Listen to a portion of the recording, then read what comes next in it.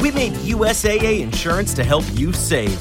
Take advantage of discounts when you cover your home and your ride. Discover how we're helping members save at USAA.com/bundle. Restrictions apply. Welcome to The Terrible Take, a daily segment telling Steelers Nation what's on our mind. I'm Alex Kozora. Through just the first day of the 2023 NFL Combine on-field workouts and testing, there's already a great debate shaping up. How do you evaluate Pitt defensive tackle Calijah Kancey? There's pros and cons. On the pros, the dude had one of the freakiest workouts ever. A 4.67 40 is the fastest 40 for any defensive tackle since at least 2003, while the all-important 10 split was an impressive 1.64.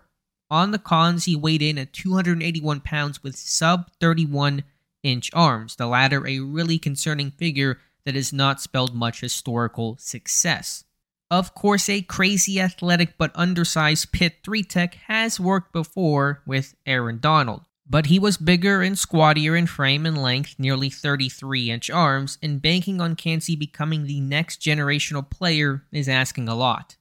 The metrics and analytics will be in Kancey's corner. The old school way of scouting, dismissing him off of measurables, won't be banging the table for him. Like most prospects, it'll come down to system and scheme fit, and whoever drafts him has to play up his strengths to one gap and penetrate.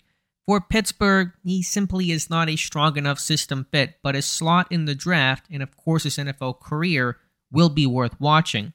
Let the arguments begin. Be sure to follow us at SteelersDepot.com and check out episodes of The Terrible Take every day at 5 p.m. Eastern Time. And check out The Terrible Podcast with myself and Dave Bryan every Monday, Wednesday, and Friday.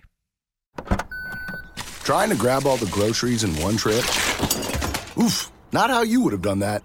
You know sometimes less is more. Like when you drive less and save with the USAA annual mileage discount. USAA. Get a quote today.